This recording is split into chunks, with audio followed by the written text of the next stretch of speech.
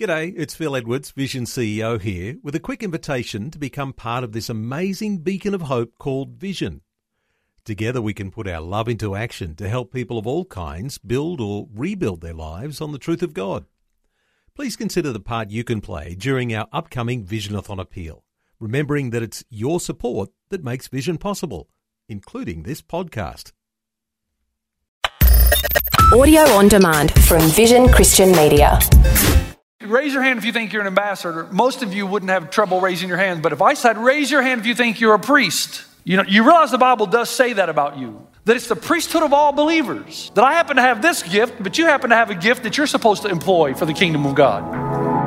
Today with Jeff Vines. We are taking the gospel to the world. Pastor, apologist, and Bible teacher. One truth that will be delivered in love and compassion, connecting every one person to all that God has promised them. You make me wanna dance and sing with every single breath I breathe. I will bring this offering. You are my wonder, you bring the wonder. Today with Jeff Vines. Hello, I'm Bill, and thanks for joining me on Today with Jeff Vines. Today, Pastor Jeff's message is about friends in hard times. Of course, the book of Job has plenty for us on this topic. Other scripture in the Bible also shows that God uses trials to help us be his ambassadors and to draw people to God. Here's Pastor Jeff to explain more.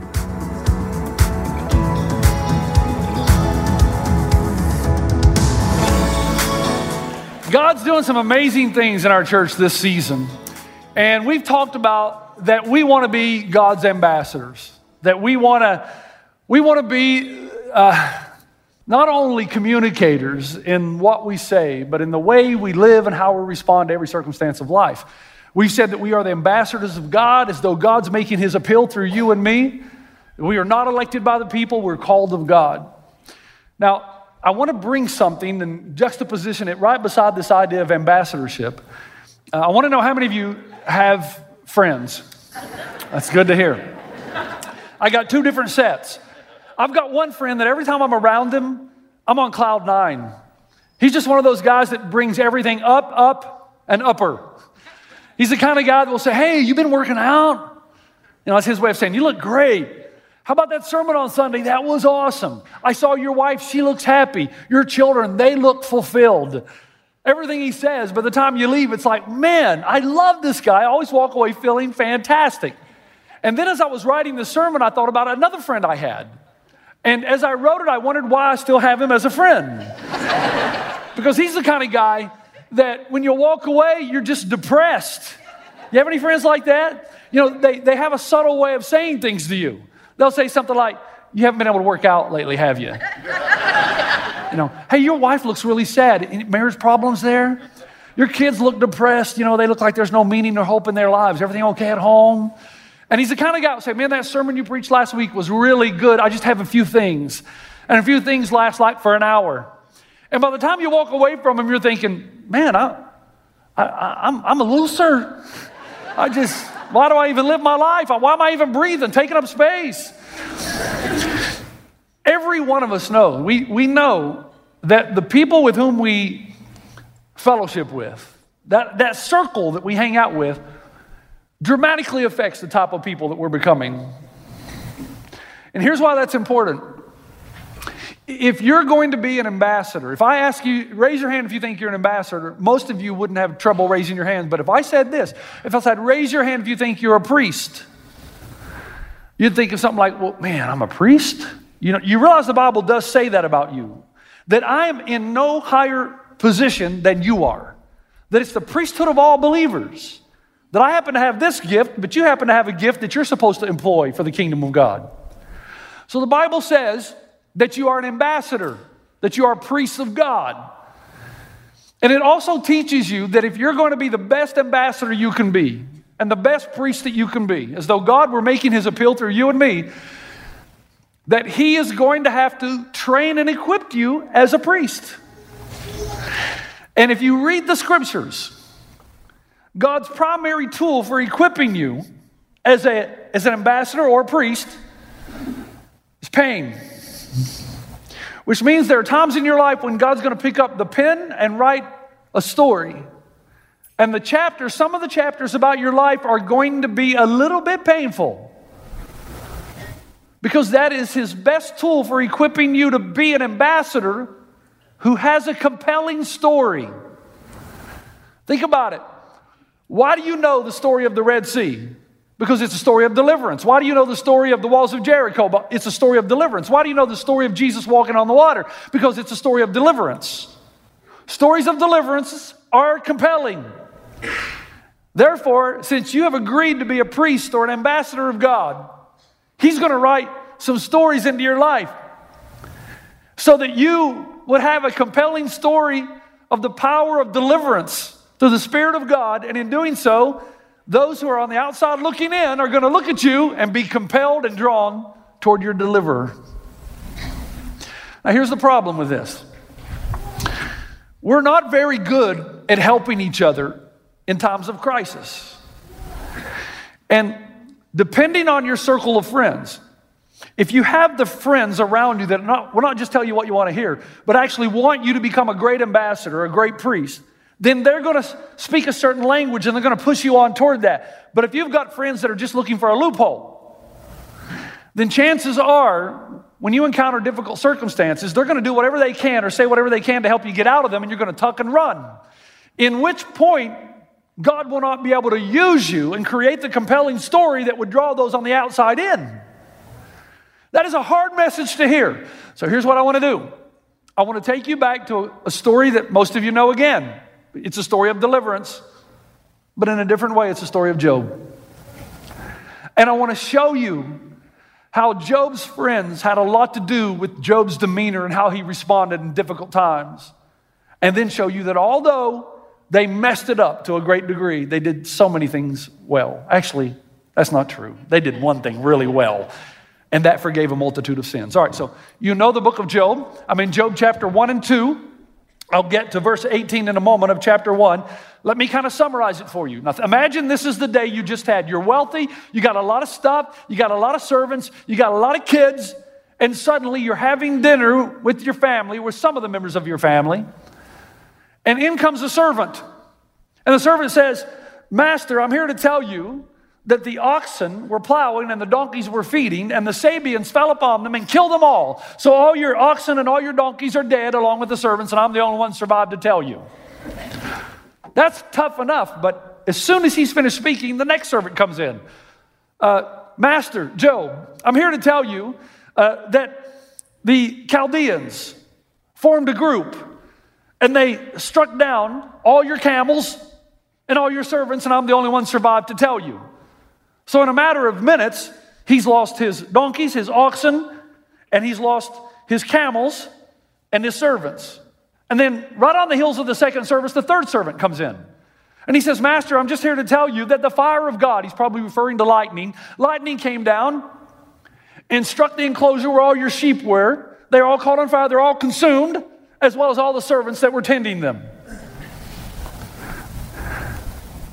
And I'm the only one surviving, so I'm here to tell you. And then, think about that now. In a matter of a short period of time, he's lost all of his oxen, his donkeys, he's lost his sheep, his servants, his camels, and now here's the worst news of all. There's a fourth servant that appears. This is in verse 18. "While he was yet speaking, there came another and said, 'Your sons and daughters were eating and drinking wine in their oldest brother's house. And behold, a great wind came across the wilderness and struck the four corners of the house, and it fell upon the young people. They are dead, and I alone have escaped to tell you.'" So he's lost his donkeys, his camels, his servants, his sheep, and now he's lost 10 of his children. That's a pretty bad day. Wouldn't you think? That's the makings of a good country song. My wife left me.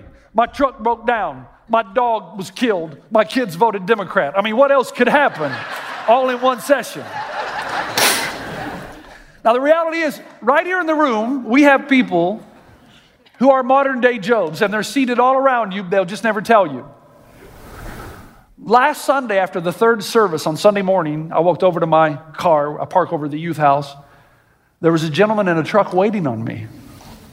And as soon as he saw me, he jumped out of his truck. And it was an aggressive confrontation. But as time went on and I continued to speak to him, he's a good guy, he's okay. His life is a wreck. He doesn't know what to do. He's lost his means of income. He doesn't know if he's going to be homeless. His wife is dying, and his daughter was just diagnosed with the same disease from which his wife is dying. So within a short period of time, he's a modern day Job. He was aggressive with me because he doesn't know where to turn. It's Theos absconditus, the God who hides himself. Because he feels God's not listening, and he feels the people of God aren't listening. I ask him, where are your friends? And this entered a long dialogue. He feels that they've all left him, deserted him because it's too hard to deal with him. The way we respond to people today who are modern day Jobs is the same way Job's friends respond to him. And we've got to get better at this. And the reason we have to get better at this is it's inextricably tied together with the type of person and ambassador and priest that we're becoming. And we can't shoot our own wounded. We've got to get involved in each other's lives. In Job chapter 2, verse 11, Job's friends hear of his predicament. Here's what happens. When Job's three friends, Eliphaz the Temanite, Bildad the Shuhite, and Zophar the Naamathite, heard about all the troubles they had come upon him, that is Job, they set out from their houses and homes and met together by agreement to go and sympathize with him and comfort him. So here's what happens. They hear about Job's predicament. It's a pretty nasty story. They all say, let's meet down at the cafe. We'll get our plan together and we'll go visit Job. Now, when they first arrive, they're brilliant because they don't say anything. As long as they're quiet, things are going well. It's when they start to talk that things go south rather quickly, and they say the same things that we're still saying today, thousands of years after this story was written. Let me show you what happens. Bildad is the first. He speaks. He's listened to Job say, God, if you'll just explain why this is happening, if you'll just tell me how you're going to eventuate all of this out for some grand design or grand plan, if you'll just explain that to me and I can see it clearly, I think then I will be able to endure this. Bildad is supposed to be Job's friend, but here's the problem with Bildad. Seeing Job like this has turned Bildad's theology on its head. Because in Job's day, and Bildad's theology goes like this: if you're good, God blesses you. If you're bad, he curses you. But we've already been told in chapter 1 of the book of Job that Job is a righteous and blameless man. So Bildad, when he sees Job in this predicament, can't harmonize a theology that says if you're good, you're blessed. If you're bad, you're cursed, with the life Job has lived and with what he's presently going through. So what does he do? Here's his response. He says, Job, your words are a blustering wind. He says, Job, you're a windbag. What a nice friend. Job's just poured out his heart, and his friend says, you're a windbag. Why does he respond like that? Because Job's pain has inconvenienced Bildad. And Bildad's theology has been turned on its head. So he does the only thing he knows to do. Just takes a cheap shot at Job to make himself feel better. Have you ever been in a discussion with somebody, probably your mother-in-law, and you've been in a discussion, and you know you've come to the point of the argument where you're right, and you know you're right, and you know that she sees that you're right by the look in her eyes, but you also know that she's so stubborn she's not going to admit it. So rather than come back with an objective argument against the thesis which you've just presented, she just takes a cheap shot at you. Anybody ever done that? Something like, oh yeah, well your mom is ugly and your kids are stupid. It has nothing to do with the objective argument. It's just a cheap shot.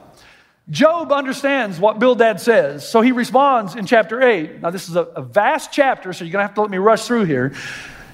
Bildad then says to Job, ask the former generations and find out what their fathers learned, for we were born only yesterday and know nothing. Will they not bring forth words from their understanding? This is an old day platitude. You know what a platitude is? Platitude is something we memorize to say that we hope will make somebody feel better, but it really doesn't. Let me give you the modern day translation of Job 2, or Job 8:2, verses 8 through 10, all right? Everything happens for a reason. You ever been told that? You ever been told that? Does it make you feel any better? When somebody tells me that, I want to slap them and then say, what's the reason that happened?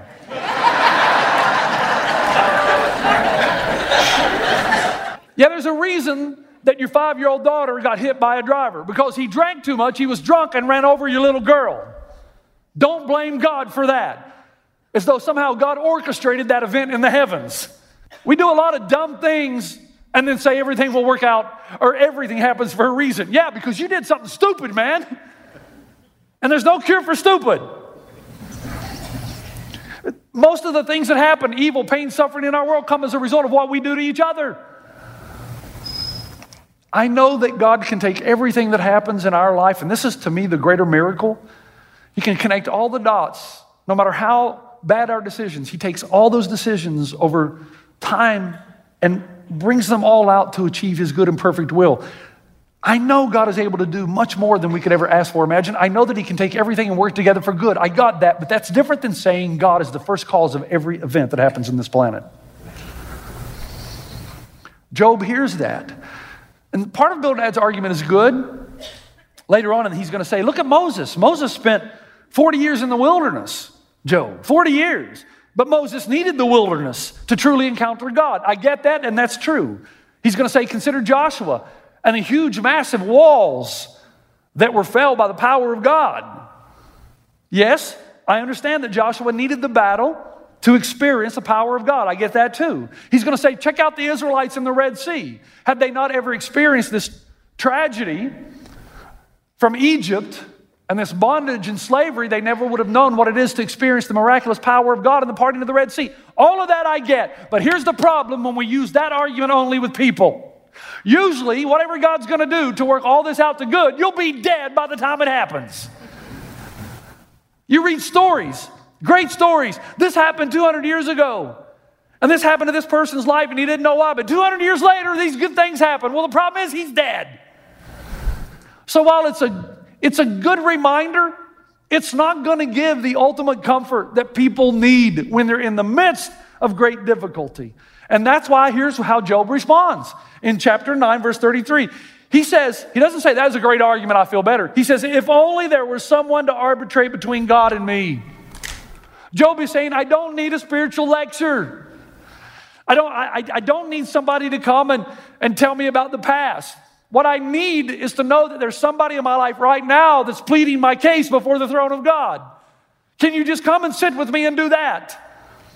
I just need to know that there's an arbitrator, that there's somebody going before the throne and saying, God, please have mercy on my servant Job. Can you just do that on my behalf? And if you do that on my behalf, rather, then I will be comforted knowing that I'm not alone. It's Job's way of saying, don't try to tell me that you know why all this is happening to me. You're not God. You're not that smart. I just need to know. I just need to know that you'll go on my behalf before God. You know this Hebrew word? That they're going to go and they're going to spend time, they're going to sympathize with Job. And then there's a word that's used that's the same word we use in English for picketing. It's translated, if there's someone to arbitrate, be an arbitrator between me and God. You know what the word picture is this. Job says, I just want to know that somebody has a sign and they're picketing the throne of God and they're saying, no, let Job go. No, let Job go. No, and I want to know, I got like 10 people doing that. No, let Job go. He says, if I can just know that, then that's a good beginning to the healing that I need. So he walks away, Eliphaz, he's the oldest. He comes next, he's the kindness. Remember, Job has lost everything. Now, this is my favorite part of the story. Job's lost it all.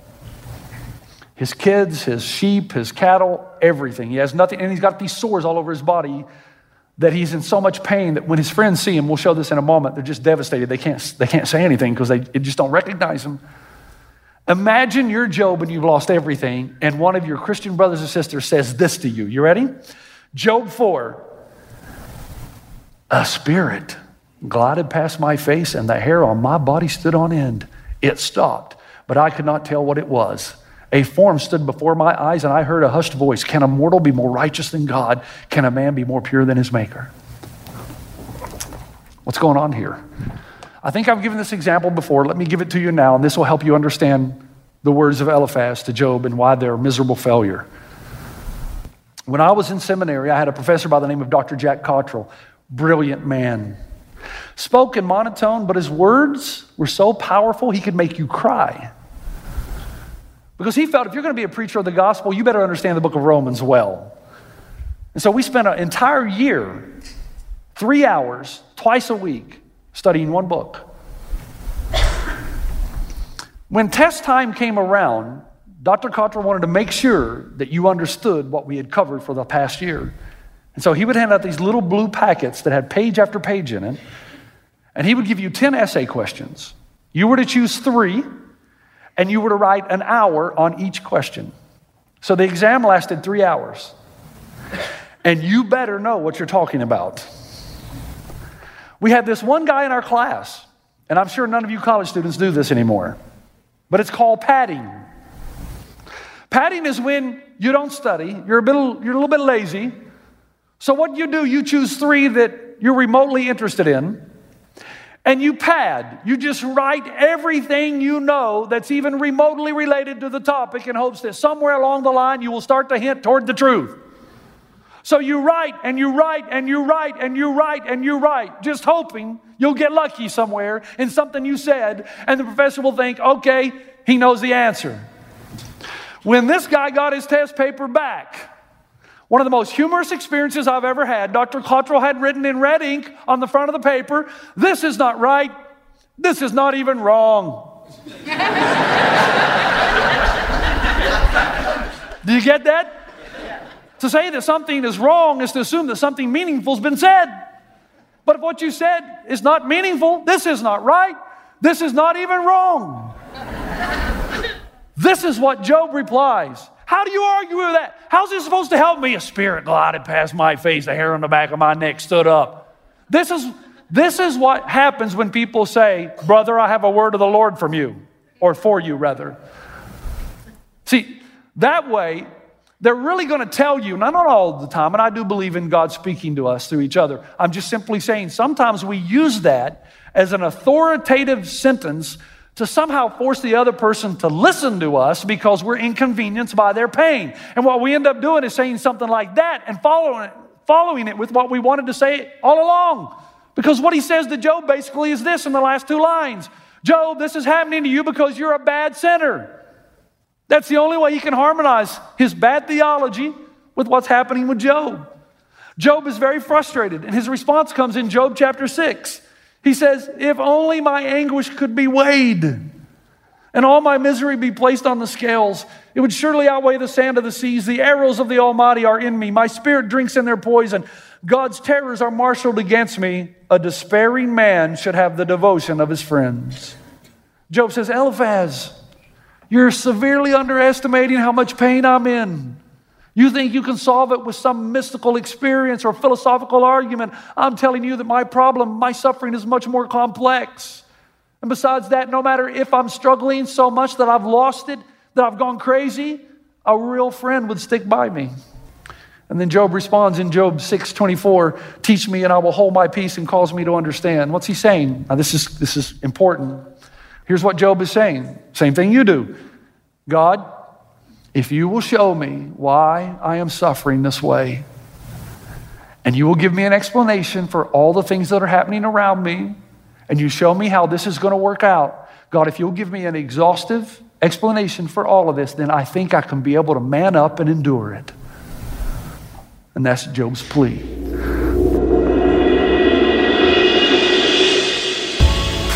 You've been listening to Today with Jeff Vines. Thanks for joining us. Next time, we'll bring you the rest of this message from Pastor Jeff. So when your kingdom starts falling apart, here's what you say. Maybe not out loud, but down deep inside. You say, "God, I've done everything you've asked me to, and this is the life I get.